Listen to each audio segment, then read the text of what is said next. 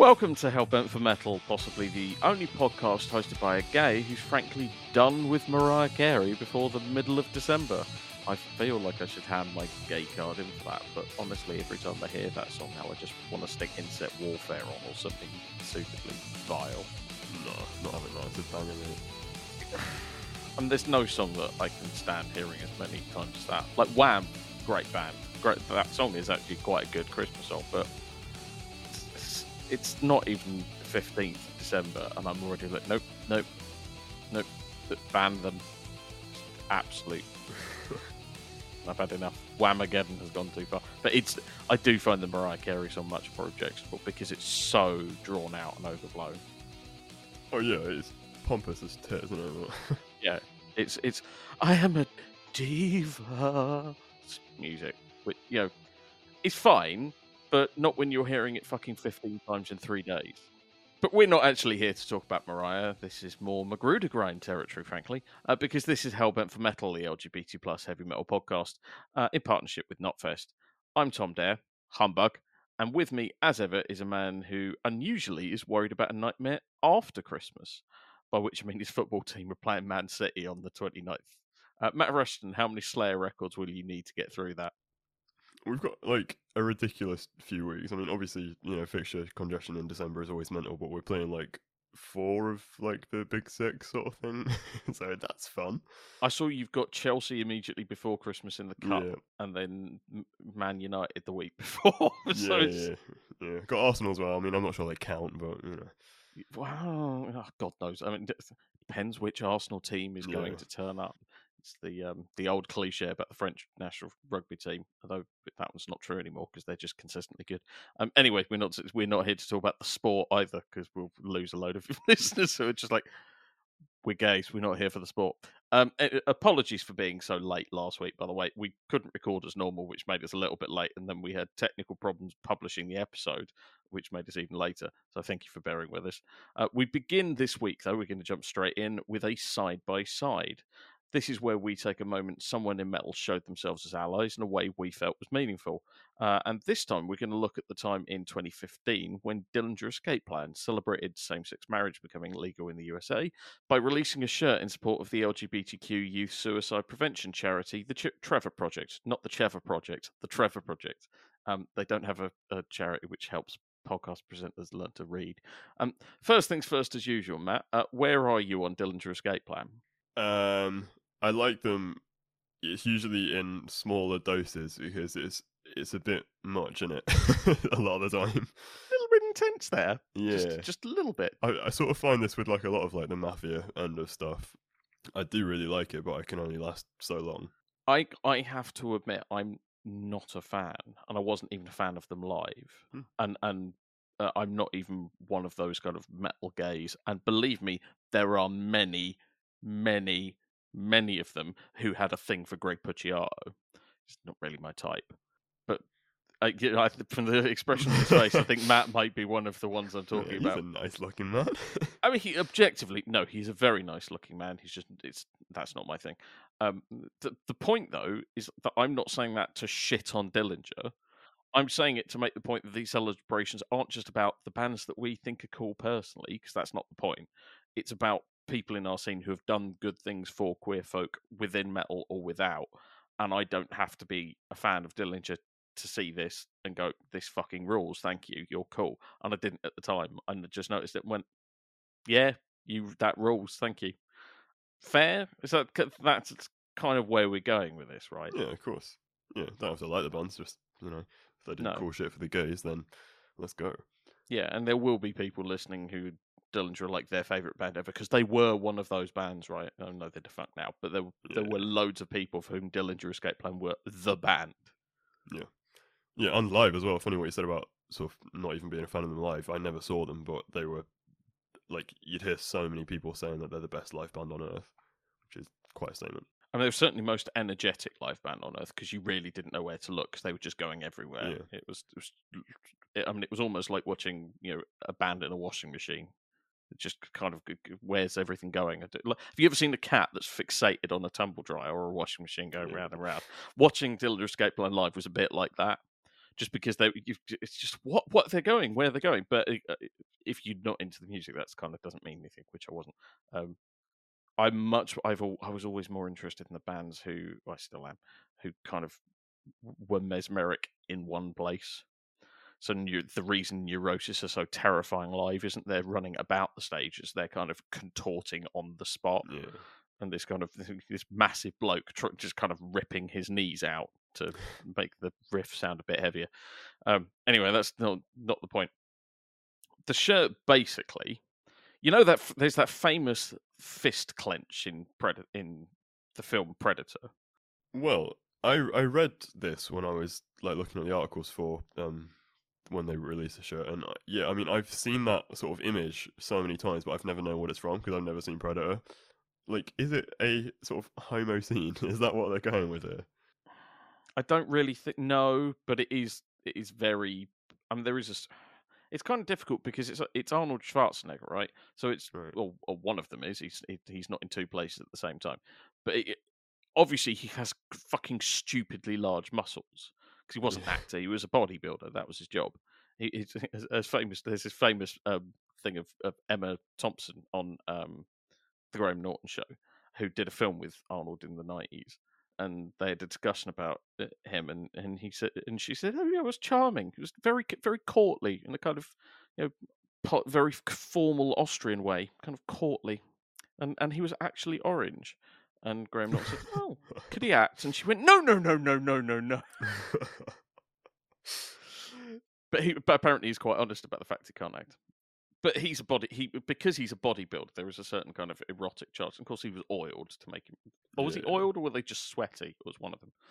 I can't remember. It's quite early, but I don't remember it being that homoerotic. That film is, I mean, far too stupid for that. I think it is. I mean, if Alien has lots of subtext and is really about male fear of pregnancy and class and money and corporate greed over ethics and human life, then Predator is about, oh cool, there's an alien, let's shoot it and let's have guys with big muscles and massive guns. Yeah, I mean, yeah, like regardless of sort of context, like I said, I've seen the image plenty of times, and it does sort of. It could almost be like a yes homo type thing, and the fact that it looks sort of uber masculine, like they're trying to be, but it's like, yeah.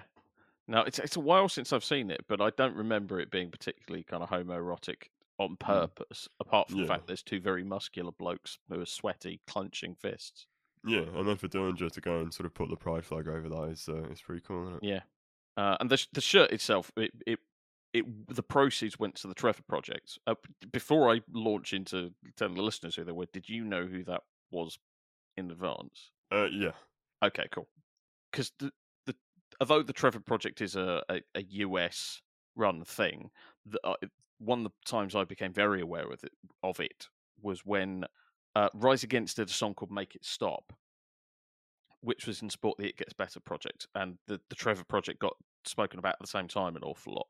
And because the It Gets Better project is something that's very close to me and has helped me at various points, because although they're not doing the same thing, they've got the same broad aim.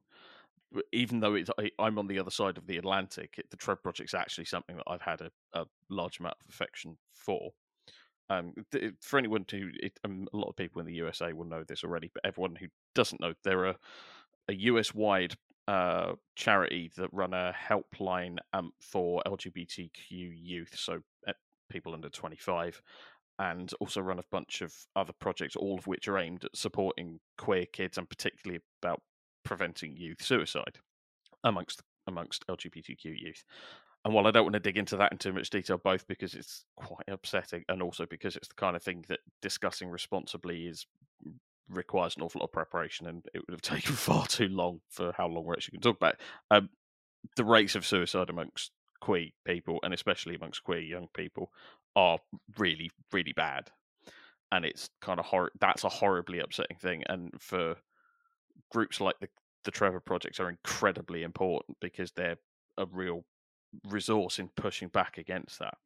And so for Dillinger to support that, you just go, well, that's the best thing, because it's not just, you haven't just like done a post on Facebook saying, "Yay, gay marriage," or done a shirt which you take all the money from. It was something that was done with the proceeds going to the Trevor Project. With the proceeds going to the Trevor Project, he says, choking on his lunch. Yeah, and like even for me, like I'm not like in love with the band or anything like that. Like I seem to sort of like them more than you, but like I'm not like a massive fan. But they always sort of came across as just like the coolest guys, like just like really genuine good people. Yeah. So when this happened, sort of to see them do something else, it was just like, oh, there they go again, being awesome. Yeah. We've spoken before as well about straight people who are allies, like some of that coming from personal experience rather than any other like political ideations or anything like that. And I read that Liam, his mum, has sort of been out pretty much his whole life. So I sort of wonder if that could have been a sort of factor in his sort of such vocal support, which is cool. They were quite vocal about that, weren't they? That they wanted to make it clear that this is something that's to them is personal. It's not just conceptual. It's not just, hey, we're liberals or anything like that. It's not virtue signaling. It's saying this matters. Also, they're literally putting their money where their mouth is, right? They're saying, here, the money goes to someone else. Yeah. We're not trying to make profits by courting the pink pound. We're trying to get money to stop queer people dying. Yeah. Yeah, completely. Did you see they had to they got copyright hit, didn't they? It was so stupid. Yeah, it sounds. I mean, we should probably not talk too much about the legal thing because it's a headache, and it's also we're going to get a rude letter from someone's attorney. Yeah, I mean, yeah, not to go into it, but generally, like, if you're trying to do something for charity and to fucking, support like gay kids, like, don't hit them with fucking copyright shit. Like, come on, just let them have this one. Yeah, they ended up having to cede a load of the proceeds to pay for the copyright, which, I understand that if someone else is using your image to make money for a charity, that's not how things should work. But while that kind of whole thing did suck, just generally, Dillinger dealt with it in a really kind of cool way, and they didn't kind of lash out. They didn't throw their toys out the pram. They went, oh. No, exactly. And from what I saw, the Trevor Project still got the same amount of money for them that they would have had that not happened. Yeah. So it's pretty cool. Yeah, and you don't have to like the music to think the band are awesome. I've never had anything but a huge amount of affection for them as people. This is another example of them doing something really cool. Yeah. Well, I think we've gone over why that's a great thing to do. If you are a queer metal fan, by the way, who's seen a band show their allyship in a way that mattered to you, please do get in touch because we love doing these side by sides because they're so positive. But we are running a little bit low. We've got a few. We're not completely out, but we'd really like to hear what you've heard, you've seen, and what you've taken to your heart. So if you are a queer metal fan and that's happened to you, DM us on social media. We're Twitter, Instagram, Facebook, all of them. You can show. We're not on TikTok actually, but I think that's because neither of us are under 21, so I don't think we're allowed. Or you can email the show at show@hbfm.co.uk, which is on your inbox. We will have more side by sides for you, hopefully in 2021, 22 also, or even in 2022. Yeah, we're not going to have any more this year.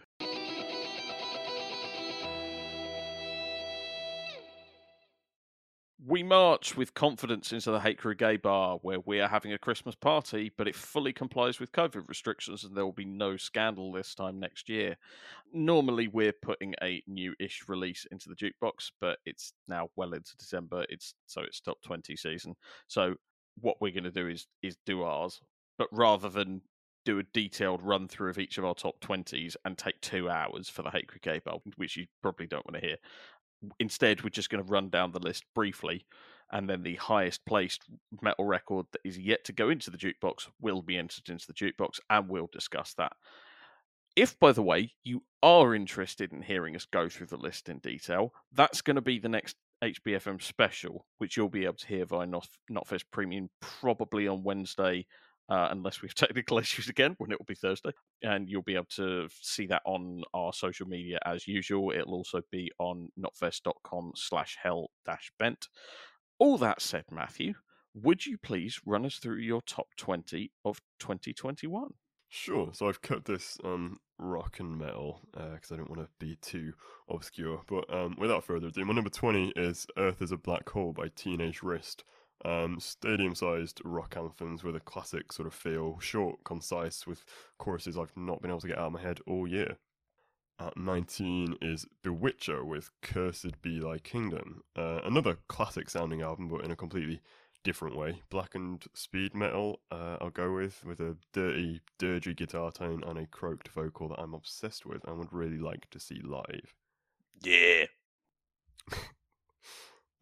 My 18 is Dreamwell, Modern Grotesque, more in the wave scene, reminiscent of bands like La Dispute and Touche Amore that I imagine Tom hates. Really? Yeah. But with more balls and more bite than those sort of bands sometimes had. Fair. Sad Boy Hardcore is back, baby. Let's fucking go. It's very Sad Boy Hardcore is a very good description. 17 is Joystick. I can't take it anymore. This is the first time I've ever had something based in ska in my album of the year list. I don't quite know what's happened to me, but ranging from taking a time machine from 1998, judging by the sound of this. Fucking tell me about it, honestly. Ranging from Bobby McFerrin type whistling hooks to 30-second hardcore ditties, this is the most fun I've had with an album all year. Number 16, Ageless Oblivion, suspended between earth and sky, is the exception to my I like death metal to be fun rule. This is... yeah, it's not that. No, it's disgusting and bitter and heart-wrenching, and I fear a lot of people have missed this, so go and rectify that. Number 15 is The Dirty Nil with Fuck Art. Is it fuck art or fuck art? Because there's a really significant difference in where you put the emphasis in that sentence. I mean, there's a space, I think, so... But, pop art has a space in it, doesn't it? Yeah. Yeah. Because I just like the idea of artistic fucking. Never mind, carry on. Released it on New Year's Day, which took some balls, I've got to say, but the Dirty Nil had the songs to give it the longevity that it needs to earn a place here for me. So much fun, good old rock and roll, and Doom Boy is quite possibly my most played song of the year. Number 14, Thrice, Horizons East. I never really liked Thrice as an emo band, but this new iteration of themselves over the last 3 or 4 records as a slightly more sort of indie-leaning alt-rock outfit is great, and this is, in my opinion, the best album of the lot. Number 13 is Carcass with Torn Arteries, spoke about a couple of weeks ago. 800 riffs per minute and the most memorable death metal for me of the year. Carcass doing Carcass is always going to be fine by me. It does indeed sound like Carcass. Number 12, Majestic Downfall, Aorta. Horrible, doomy foulness that meanders and pulls from so many different emotions. It somehow manages to make 20-minute songs seem accessible. Grim. Number 11 is Wolves in the Throne Room with Primordial Arcana. The masters of fireside black metal strike again with songs that make you feel all cozy whilst maintaining just an edge of evil, and I still can't believe that 3 people can manage to make this much sound. Number 10, shut up Tom, is Mill, Diorama. Luscious lead guitars and, in my opinion, clever repetition of parts to create a soundscape you can get lost in, and turns out it's a hell of an earworm too. Get in the bin. I thought I was going to make it through. Number 9 is Turnstile with Glow On. Pop hardcore, I think we're going with here. Time and Space was my number 2 album of the year in 2018. Unbelievably, I think this is better, but this year has been much stronger on the whole.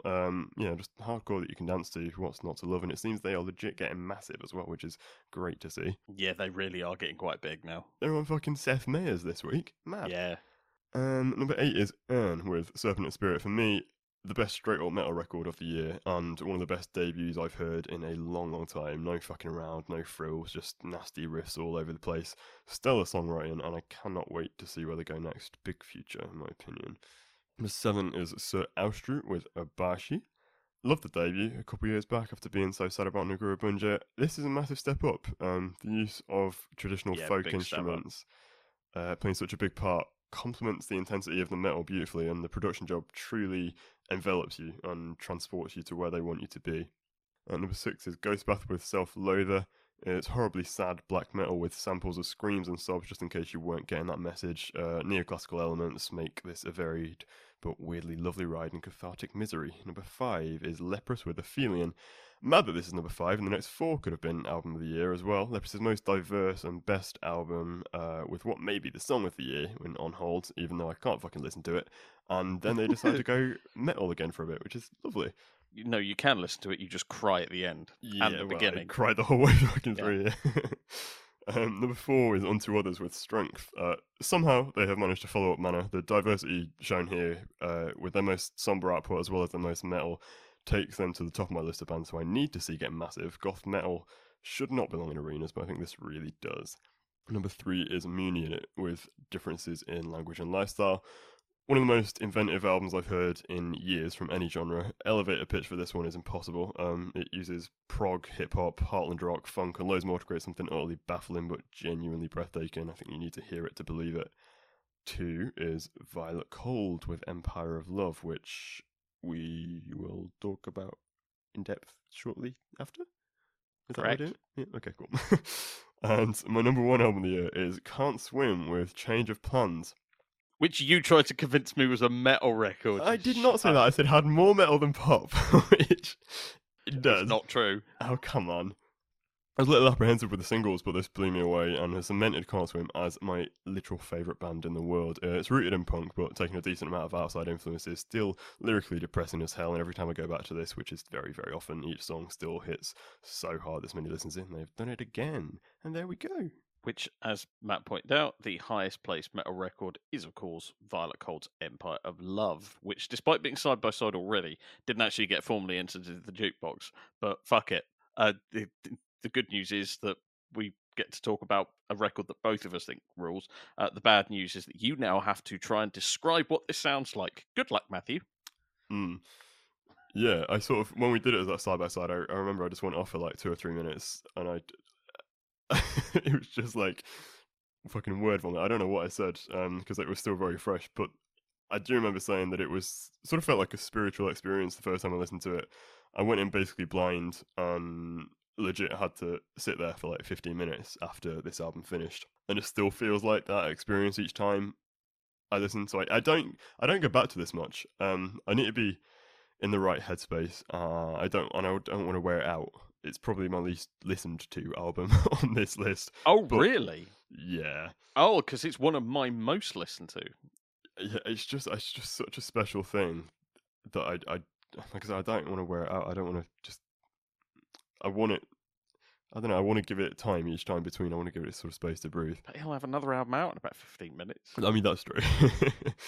That's partially why I'm quite happy to chew through it in exactly the same way I did with Noir Kid, because I know it's fine. There'll be another album in like 3 months. It is genuinely one of the best things I have ever heard. Not to sound pretentious or ridiculous, but it sort of changed how I sort of think and feel about music and its boundaries generally. Not to be pretentious, I know. It's changed how I think and feel about music. Mate, yeah, because I've never heard anything like this. Like, sorry, that's really funny. There's so much of this that I shouldn't like as well on paper, like all the fucking banjos and shit. There's the intro piece, and there's, I think it's track 6, where it's just an instrumental type thing. It's banjo led. Like, what is going on? There's loads of like repetition, which I think makes it quite hypnotic as well throughout the album. You just get completely lost in it. Sorry, that's still tickling me. Getting lost in it is the right phrase for me. It's just an album. Although there are songs there, it's not that there's kind of no melody or form or structure. It's just because it's so many things all at once. One of two things was always going to happen. It was either going to be this absolute mind fuck that makes Between the Buried and Me sound like, I don't know, Slayer, or it was going to be something where you just kind of you end up floating through it, and it does. You just kind of get lifted up, and you're hovering there, and just kind of being gently taken along at an actually quite sedate pace, while lots and lots of things happened around you. Like it's like being on, like if you've been in one of those kind of galleries where they project a lot of images onto the walls. They sometimes do it at museums or art galleries Yeah. and things like that. It's like that where there's lots of kind of moving images, but you're actually quite still, and it's all just kind of floating around you, and it's actually really peaceful and relaxing. Which it's a fucking metal record with the underpinning in black metal, and it's really relaxing and uplifting, which sounds wrong, but that's what listen to it's like, I think. Yeah, I completely agree. Just like this, like I said, the repetition and there's like hypnotic lead lines all over the place, and I love the different vocalists as well. And I still don't know if it like he's drafted these people in or if they're samples or whatever, because I don't really understand what this project is. But I think that's sort of part of what makes it cool. Yeah, the AI simulated music. I have Yeah, what does no that idea mean? what that means, but it's whatever he's doing is fucking wonderful. Yeah, but yeah, like on Pride, with the sort of two vocal lines like sampled and repeat. Oh, I think it's sampled and repeated over and over, but with sort of different things going on in the background, and like incredible harmonies as well. It is breathtakingly beautiful, and then that changes to a sort of different, calmer part, then comes back with the same lines in. I think it's a different key. I mean, clever is an understatement. Like, yeah, how many listens in? Like I said, probably my least listen to, but still quite a lot. But I still am trying to wrap my head around not just what's going on here, but how, like we said, how he's managed to make it work. I think it's because he's very, very talented bastard. Is the answer I'm going with. I cannot wait to see what he's going to do next.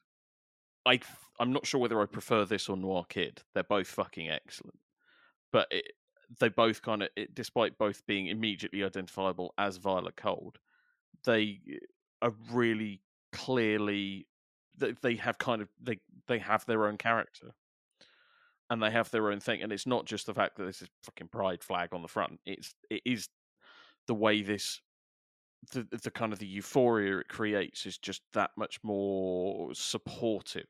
Whereas Noir Kid, I think, had kind of a few more lows throughout it, deliberately. But it's oh yeah, it's wonderful.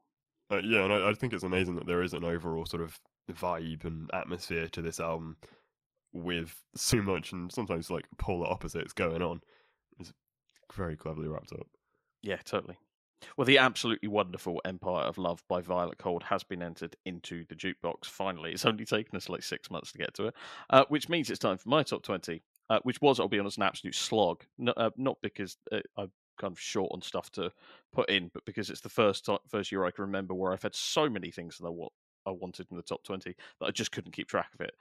I was at one stage going to include EPs. There were 2 EPs that went in my top 20, but it was just making it too hard to choose. So I had to leave them out and just say, no, right, stick to albums, Tom, stick to albums. And even with that choice, my list from like 21 to 40 would have been an incredible top 20. And there's a bunch of stuff that you had in your top 20, which was in my 21 to 40. And I was going, yeah, that's great too. But my final top 20 is Kanonenfieber Menschenmühle. Menschenmühle to everyone who's not German. Probably to people who are German as well, because that pronunciation was vile. A mixture of Black and Death that somehow manages to be both melodic and foul at the same time. It's in German, based on poems and letters from soldiers on the Western Front of World War One. Catchy, impactful, and with real sticking power.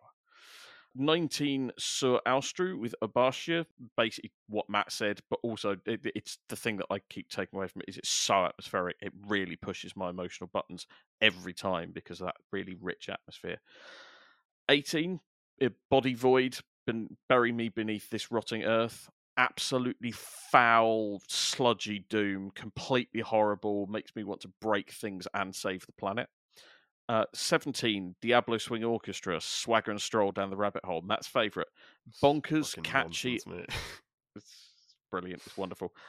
It's bonkers, it's catchy, it's daft. It's like a crazy person did a metal version of Chicago. 16, Stormkeep, Tales of Other Time, which is a mixture of black metal and like dungeony synthy keyboard parts. Unbelievably fun, very, very nerdy. 15, Silver Lake by Issa Holopainen, Silver Lake by Issa Holopainen, Silver Lake by They named it twice. So wonderful they named it about 3 times. it's basically a metal musician from one of the guys from Amorphis doing Esa Holopainen, doing a melodic rock record with a load of metal singers. It's like a sunny summer's day somewhere a long way far to the north, and it's gorgeous. 14, Unto Others, Strength, what Matt said, plus any metal record that makes me want to pogo, dad dance, and sing along is doing a really fucking good job. 13, Everdawn, Cleopatra, ludicrous power metal joy with belting vocals and a massive ideas underpinning them that means it's not just fluff. Even Matt likes it. Yeah, I can confirm, still slaps. Yeah, it really does, doesn't it? 12, Ageless Oblivion, Suspended Between Earth and Sky, which is also Matt's list. So it's so expansive, it's so heavy, it's so emotionally charged. It took them 6 years to make, but it's well worth the wait. 11, The Ruins of Beverus, the Tula Grimoire, sorry, it's German again. Black as Sunless Night, extreme kind of black / death, somewhere in between, but very gothy metal.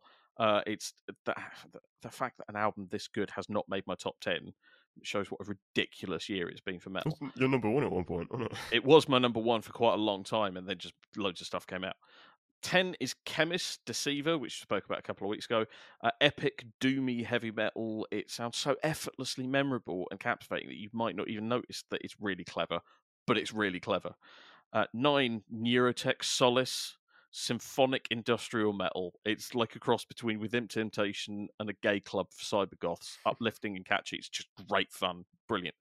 8, Panopticon, and again Into the Light. Beautiful Americana black metal, kind of Appalachian black metal, I think is the tagline, isn't it? With a load of kind of post-metal elements that he's worked in over the years. It's like a journey through winter into the spring. The last 2 songs are just kind of absolute uplifting, brilliant joy. It's savage, yet incredibly happy.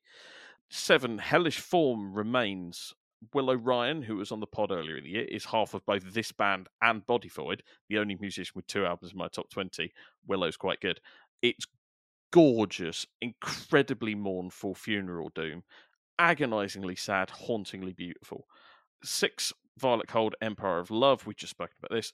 5, Epiphanic Truth, Dark Triad, Bit of Psalms to an unmemorable title. Or actually, it did Dark Triad, Bit of Psalms to a Sordid Species. Twisted genre, bell-ending, conceptual, extreme metal that fuses fucking everything. It's fucking terrifying.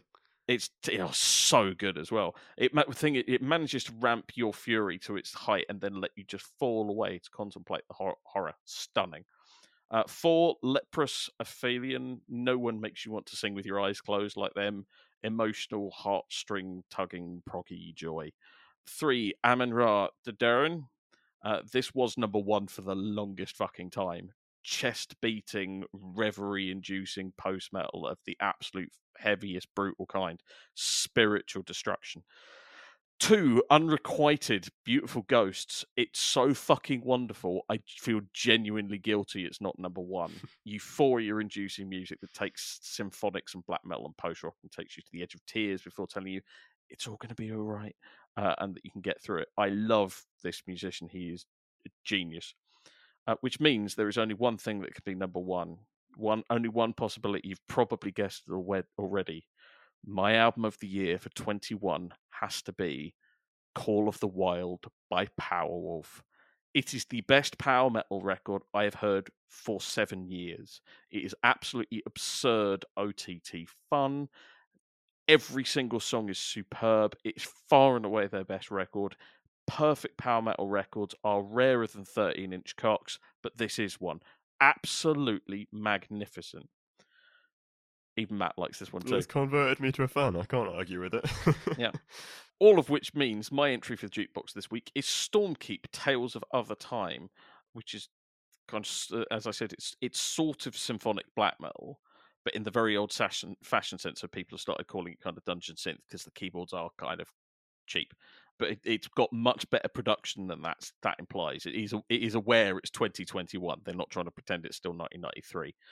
Half the band, by the way, are in Wayfarer, who are this kind of black metal / spaghetti western band. They sound like a kind of less intense version of Cobalt with a load of jangly piano and saloon doors, who I'm not a particular fan of, but I know Matt is a big fan of.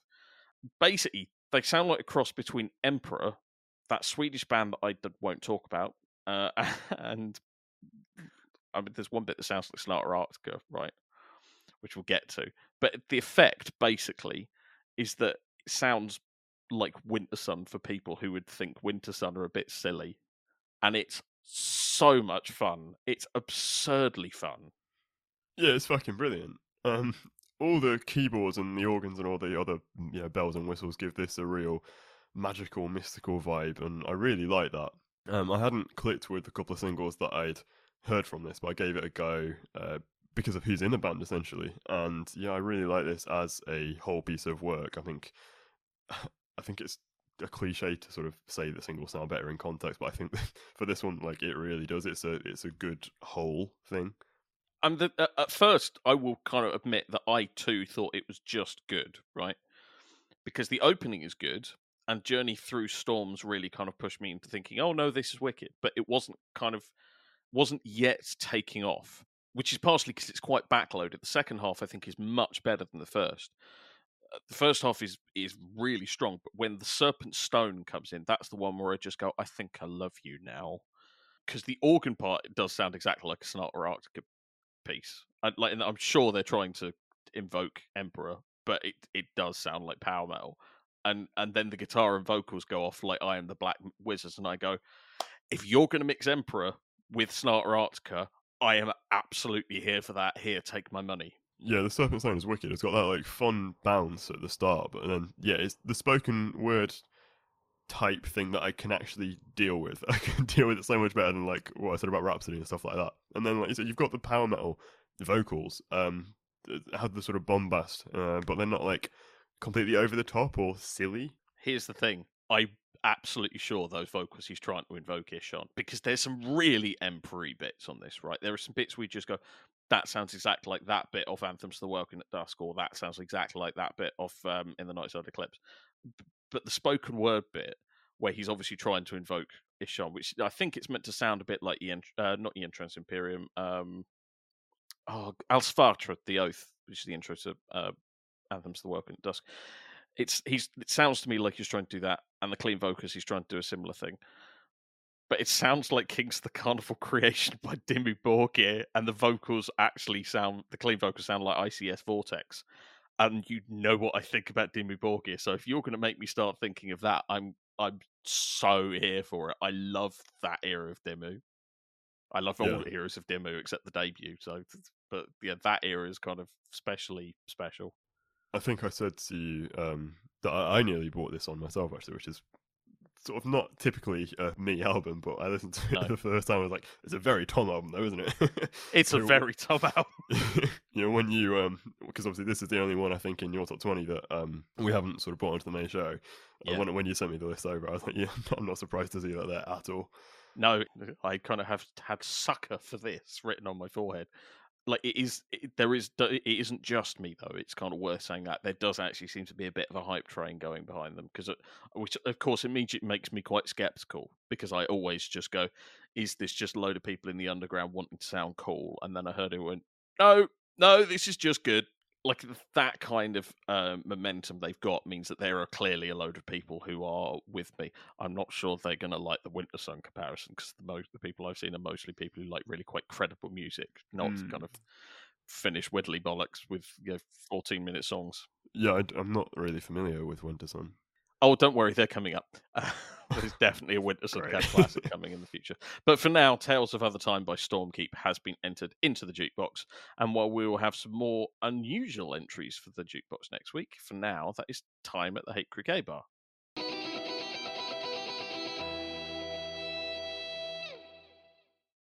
We finish, as usual, on a camp classic, and as promised last week, this one comes from one of our top 20s.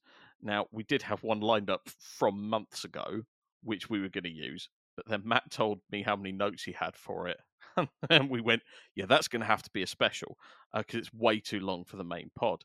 But it just so happens there was another really obvious choice, and as I just mentioned, Powerwolves is my album of the year. So Alive or Undead by Powerwolf from Call of the Wild is a camp classic for this week. Remind me, Matt, how many Powerwolf tattoos are you currently planning? I'm not sure I'm at that stage yet, but I have sort of listened to their entire discography at this point. I thought you might have. Some of it multiple times. They're good, aren't they? They are very good. They do good.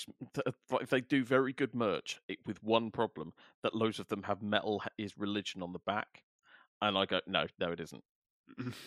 Metal is anti-religion. I mean, some of it is anyway. Some of it isn't. But yeah, like I'm not claiming metal is a religion because it isn't. So I don't want to wear that on me, which is really frustrating because a load of their designs are really fucking cool. But it means I've only bought like 2 of their t-shirts because I don't want that on me. Anyway, that diverged really quickly. Obviously, I've been very vocal about my deep spiritual, occasionally sexual love for Powerwolf's music. And as this is the album of the year, this should tell you how much I love them. But none of that tells you why this is a camp classic. Now, obviously, this isn't their first camp classic because Resurrection by Erection was a very obvious one in HBFM 5 back in the Joe Narn days, which I'm sure Matt wishes he could have discussed. Probably won't be the last camp classic either, because obviously. But Matt, have you been able to deduce anything from this that speaks to your queer side? And please bear in mind the episode cannot be 4 hours long. Yeah, I mean, other than it's Powerwolf, like we say. Other than everything. Yeah, yeah, quite a bit. I sort of generally see a message. I won't like read the whole lyrics because it's pretty much all of it. But yeah, it is. But generally, the sort of message of no matter what maybe people that don't like us try to do, queers are still going to be here, and you're going to have to deal with it. And not the other hand, but like another meaning is that whatever we face as a as a species, that's not the right word, as a community of queers, we're not a separate species, man. We'll sort of make it through anything, really. That's really interesting because that I immediately see, right? I can immediately even start thinking about different parts of the lyrics where I go, oh yeah, definitely, that applies to that. I totally am with you, and that's not what I've got at all. So let's do yours first, and then we'll get to mine. Because I can think where you might be about to take this, but I'm totally buying into this, and I want to hear more. Like, storms have gone and rain has fallen, and all our wildest prayers have been said. And the whole the pre-chorus, we fell to dust and arose from the graves. Like, sort of try and knock us down, try and knock us back, whatever. Like, I think a lot of like homophobes and shit sort of feel that their mission is to eliminate us, and it's like physically can't work, is it? Obviously, these people, I guess, are the people that are thinking that it's a choice and whatever, and that's what they're trying to change. But anyone with like more than one brain cell who realizes that that's not how it works, it like of course all their efforts are going to be completely redundant. Yeah, because we come from everywhere. We are from all peoples and all locations and all types of parentage. So you can't, if you were to get rid of all of us, like if we were to be all transported off to a separate island, which there is a certain small radical group of people who suggest we do, there would be another generation of us almost immediately. Exactly. Because we spring up all the time. So yeah, totally, that works for me. Interestingly, that chorus, that pre-chorus you mentioned, is kind of underpins where I went with this, which isn't actually that. Now, obviously, we could have both gone with the fact that the song is like camper than the Eurovision entry that's got enough glitter all over it to wipe out several dozen species, right? But that would be kind of too obvious even for us. The lyrics are all rooted in goth horror, right? Vampires is basically the moral of the story, which it's all metaphorical anyway. So you're already going to start looking for metaphors, which is possible. And anytime you've got metaphors that isn't absolutely obvious what it is, anything that isn't kind of veering from metaphor into allegory, you're going to start interpreting metaphors based on your own experience and your own perspective. And because a lot of the goth horror stuff is quite overtly romantic or sexual or both, and because it's Powerwolf as well, and those two things, I think. Well, I'm not sure about the romance. They may just talk about the knobbing bit, don't they? Knobbing. Yeah. Well, they don't put it any less crudely than that, do they? given that they're kind of dangling that in front of us, if you pardon the expression, if you kind of say, here's a metaphor, and it's obviously talking about something sexual, I'm immediately going to go for the gay thing. And I just think that it's kind of riddled with metaphors for queer experiences. That's one of them, and I could have seen that if I'd have looked for longer. But the one that I got was that it's quite a common experience for queer people to kind of leave an old life behind, whether that's leaving a a background where you're amongst people who don't accept you and you have to leave them behind to be happy, or you have a difficult journey out the closet and you have to kind of leave that behind and kind of emerge as who you really are, or whatever. You can kind of have the life and then you have the undeath in the context of the song. So you have the start of life and then you have the thing that you are now, and that's the thing where you're actually happy. Ooh, deep. Because obviously the song is from the point of view of people who are quite happy to be dead, right? They're like, we are vampires. We are going out and sucking blood, and we fought together, and it's great. So where the line, we fell to dust and arose from the graves, ignored the signs of the end. We dare to run with the wildest of wolves. Here we stand. Yeah. In rise and fall, praise the cross so many years. The icon called, fought the sin and tears, Father, in those who are wild at heart. Believe. Sorry, that was kind of inevitable. That I was going to break into song at one stage. You could quite easily interpret that as, we used to be held by the dogma of faith that made us feel sinful. Now we're free and off having fun with bears. Sorry, wolves. Definitely wolves. Not bears. Except on Thursdays. Yeah, no, definitely. And it's the whole sort of trying to stay believing that bravery reaps happiness, I guess. And, your sort of journey to, coming out of the closet or self-acceptance or whatever, essentially just to be the person that you are and that you want to be, just keeping believing, because sometimes we need to, that is, all going to be worth it in the end. And, you've got to take a leap of faith sometimes, but that's how you get to where you want to be, I guess. Yeah, and you can also interpret the kind of the all the stuff about, being together and standing together as you leave the place where you kind of you felt alone or you were literally alone and you were unhappy and you weren't accepted for who you are, and then you find this wonderful community of other queers who do accept you for who you are, which is one of the the nice things about the LGBT community standing together, is that people do accept each other. Sometimes there are a few people who we don't really like who want to not accept others, and of course there's always the judgy people on Grindr, but we don't talk about them. But that's another way you could interpret the same thing, right? Yeah, that's true. I don't think I actually said this to you at the time, but when we did the live show in Birmingham, it was obviously, there was a lot of queers of all sort of different stripes there. Yeah. Like I've not generally been in a lot of queer spaces in my life, even though I am queer. I've been in gay bars. That's about it, and usually like that doesn't count because everyone's pissed anyway. Like it doesn't really, it's not really the same sort of vibe as going to an event like we had, which was about us lot, I guess. Yeah. And I did feel like it was very apparent, like the sort of levels of acceptance and welcoming, and just everyone just wanted to get on, I guess, because we have all been sort of ostracized, and like having a space which I hear all the time, but I think that was the first sort of time I'd really experienced that. It was really cool. Oh, that's wonderful. Because it was very noticeable that across different parts of the LGBT community and different parts of the metal scene and across different age ranges, because we had some people there who were, it was a over 18s event, but we had a number of people there who weren't all that much over 18, and then we had some people who were clearly quite a long way past 18 and quite a long way past my age as well. So that kind of the range of acceptance was nice, and that's one thing that I kind of you could kind of take from these lyrics. That's not the only ones though, because there's also the bit where he sings times of pain and times of craving. What the hell is craving? Times of pain and times of craving, and after all, let resurrect the dead. We will wait and we will save soon, alive or undead, which could quite easily be taken as I was desperate for someone that I could have some fun with, and then I gave in and started playing tunes of the Fleshy Clarinet, and it's like my life started again. Sorry. Fleshy Clarinet. Have you not heard that one? Do I just have a bigger catalogue of euphemisms than you do?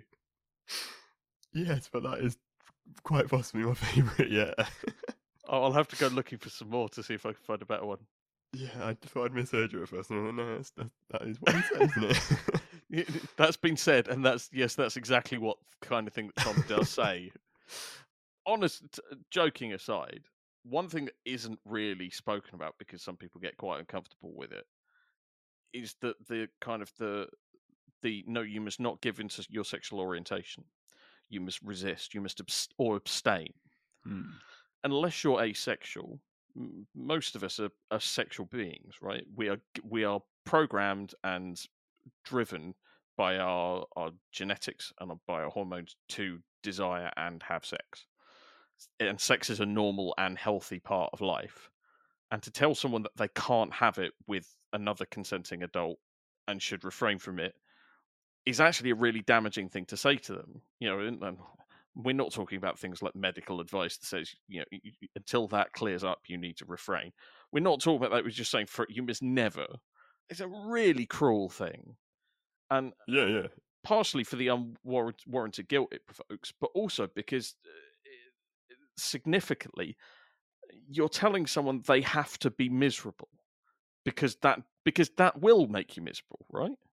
So yeah, from experience, that is true because I've spoken before about my primary school being quite religious, and I sort of was, I guess, indoctrinated by that and sort of thinking certain things about myself, and then for many years after, sort of thinking that like whatever I would potentially want to do at any point in my life, I wasn't going to be able to. Was quite, obviously I sort of got past it in the end, but that was a hard thing to do. And that's, without even, because if you're an adult and you're going through that, like if you have a long period of kind of either self-enforced or externally enforced celibacy from your actual sexual orientation, then that's going to make you quite miserable. I mean, obviously, if you just if you're too much of an arsehole for anyone to actually go out with, that's on you. But if it's people telling you, no, you must not, it is wrong, that's really cruel. Yeah. There was a wonderful clip with an Australian current affairs program where there was some kind of homophobic politician saying that gay people should abstain, and there was a someone else who I can't remember if they were gay or not was saying you're telling people they must never have sex, or if they have sex they can't have it with anyone they were actually going to fancy, and pointed out that it was the person saying it had 7 children, and you go, would you like to go forever without that? Of course, which no one has an answer because there isn't an answer. The answer is just yes, they have to be miserable, which is Powell for saying, well, Powell for not saying anything like it. I'm interpreting Powell's lyrics as kind of acknowledging that actually the other side is joyful, and that good sex with someone who you like is kind of something that most of us think is a positive thing, right? I don't think that's a radical suggestion, but but to homophobes that sounds like a mad thing to say. Anyway, yeah, they're weirdos, though, aren't they? yeah, very odd. Why would you get so obsessed about something you don't want to have? Anyway, it's long as that's a big divergence. That I think though is the queer side of the frankly ridiculously good "Alive or Undead" by Power. And can we say as well, best song on an album being the fucking ballad on a power metal record? Fucking hell! And it is the best song on the album. I just think that's an incredible song. But that is all for HBFM 58. Next week, we will have the second half of our chat with the guys from Gay or Non-Gay. And believe me, you will not want to miss that. Because honestly, if you think me and Matt can bicker occasionally, Jesus. Darkthrone will be providing us a seasonally relevant Cam classic in the form of Leave No Cross Unturned, because this is a metal podcast. Of course, it's Christmas. Turn those crosses upside down. And our visit to the Hate Crew Gay Bar will add some albums to the jukebox that we used to survive the festivities. And we really aren't going with similar approaches there. Matt, this has been great fun, though. Yeah, that was nice. It's my first ever, on record album of the year thingy. It was, They get more annoying the more of them you do, I find. This is not my first, unfortunately. Yeah, I mean, I imagine though with obviously the pandemic and a billion albums coming out this year. It was quite hard to narrow it down, I've got to say. Yeah, that hasn't helped. I've heard rumours next year might be worse, but that might just be hype. But anyway, don't forget to keep an eye out for our end of year special if you do actually want to hear us talk about top 20s in more detail. But until next week, listen to Violet Cold, listen to Stormkeep, and remember, it does get better. Auf Wiedersehen! Goodbye.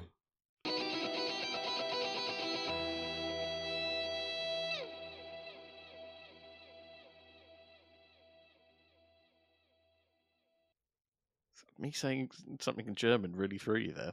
You must be used to it by now. I was trying to think of something else German to say, and it's all disappeared from my head. And all you could hear was hurdy-gurdy.